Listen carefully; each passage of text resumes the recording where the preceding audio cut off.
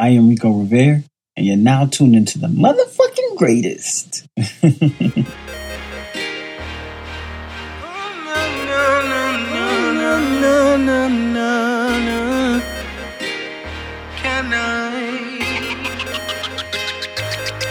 I stay lint free, all my diamonds are shining.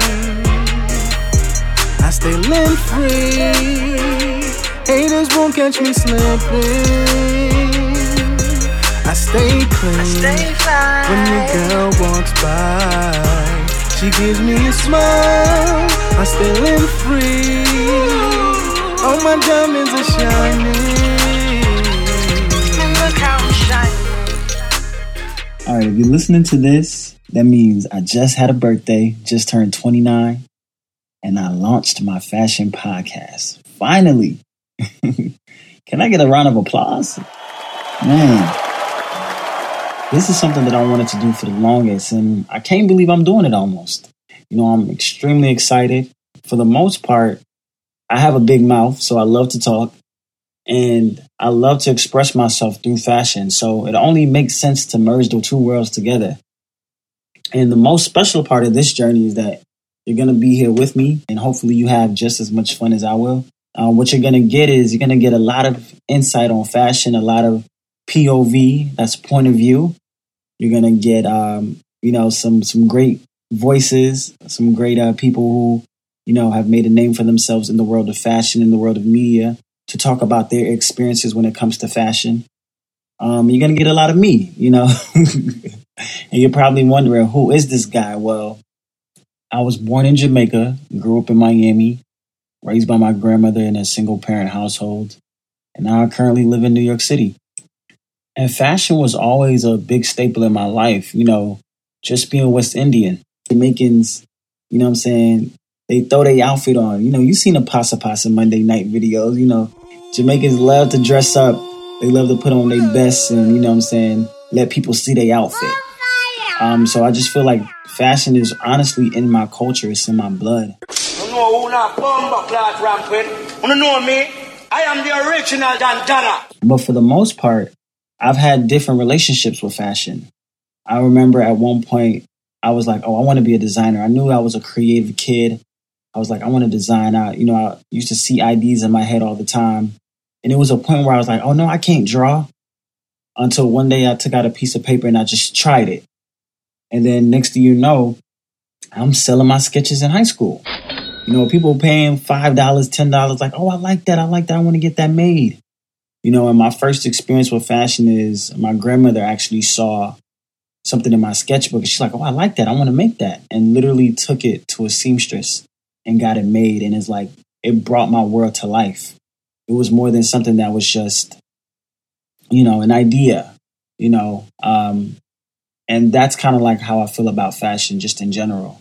It's like, it starts off as an idea, but it turns into real life. And then you're probably wondering, how did I come up with the name Lint Free? Where did that come from? So I actually get teased at work for having a lint brush at my desk. And it's, you got to get yourself together. You got to get yourself right.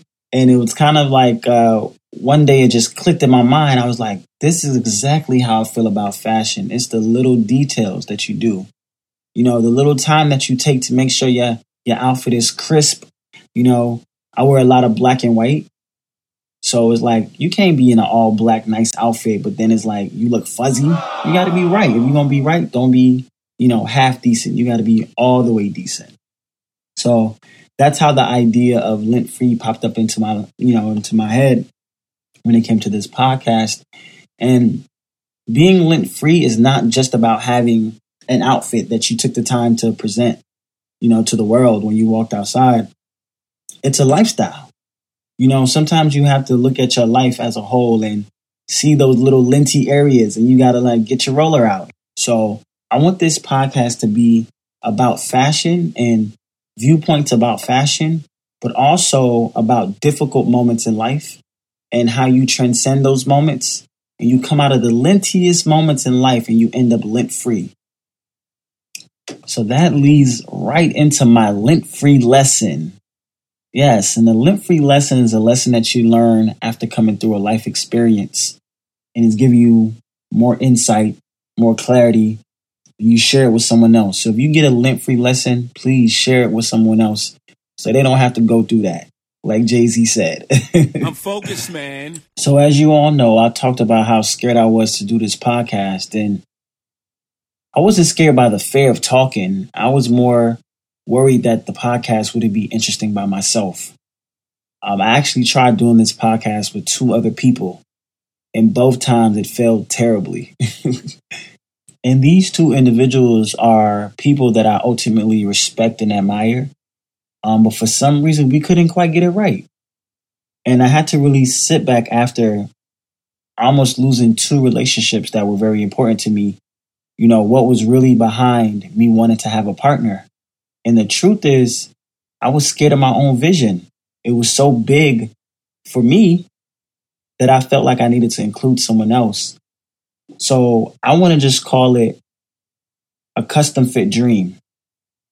And I think it's important to know that your vision, no matter how big it is, it's your vision. It's made just for you. It's a part of your journey. And it's okay that other people don't fit into that. It's not a one size fits all. It's a custom fit dream. It's a custom fit vision that's only made just for you. Message. And on that note, I'd like to conclude the first episode of the Lint Free podcast. If you want to follow us, go ahead and follow us at Lint Free Podcast on Instagram, Twitter, and Facebook. You want to email us, you can email us at lintfreestyle@gmail.com. And if you want to, get to know who I am personally, go ahead and follow me at Word Revered on Instagram. That's WORLDREVERED. All right, y'all, that's a wrap. Talk to y'all later. All my diamonds are shining.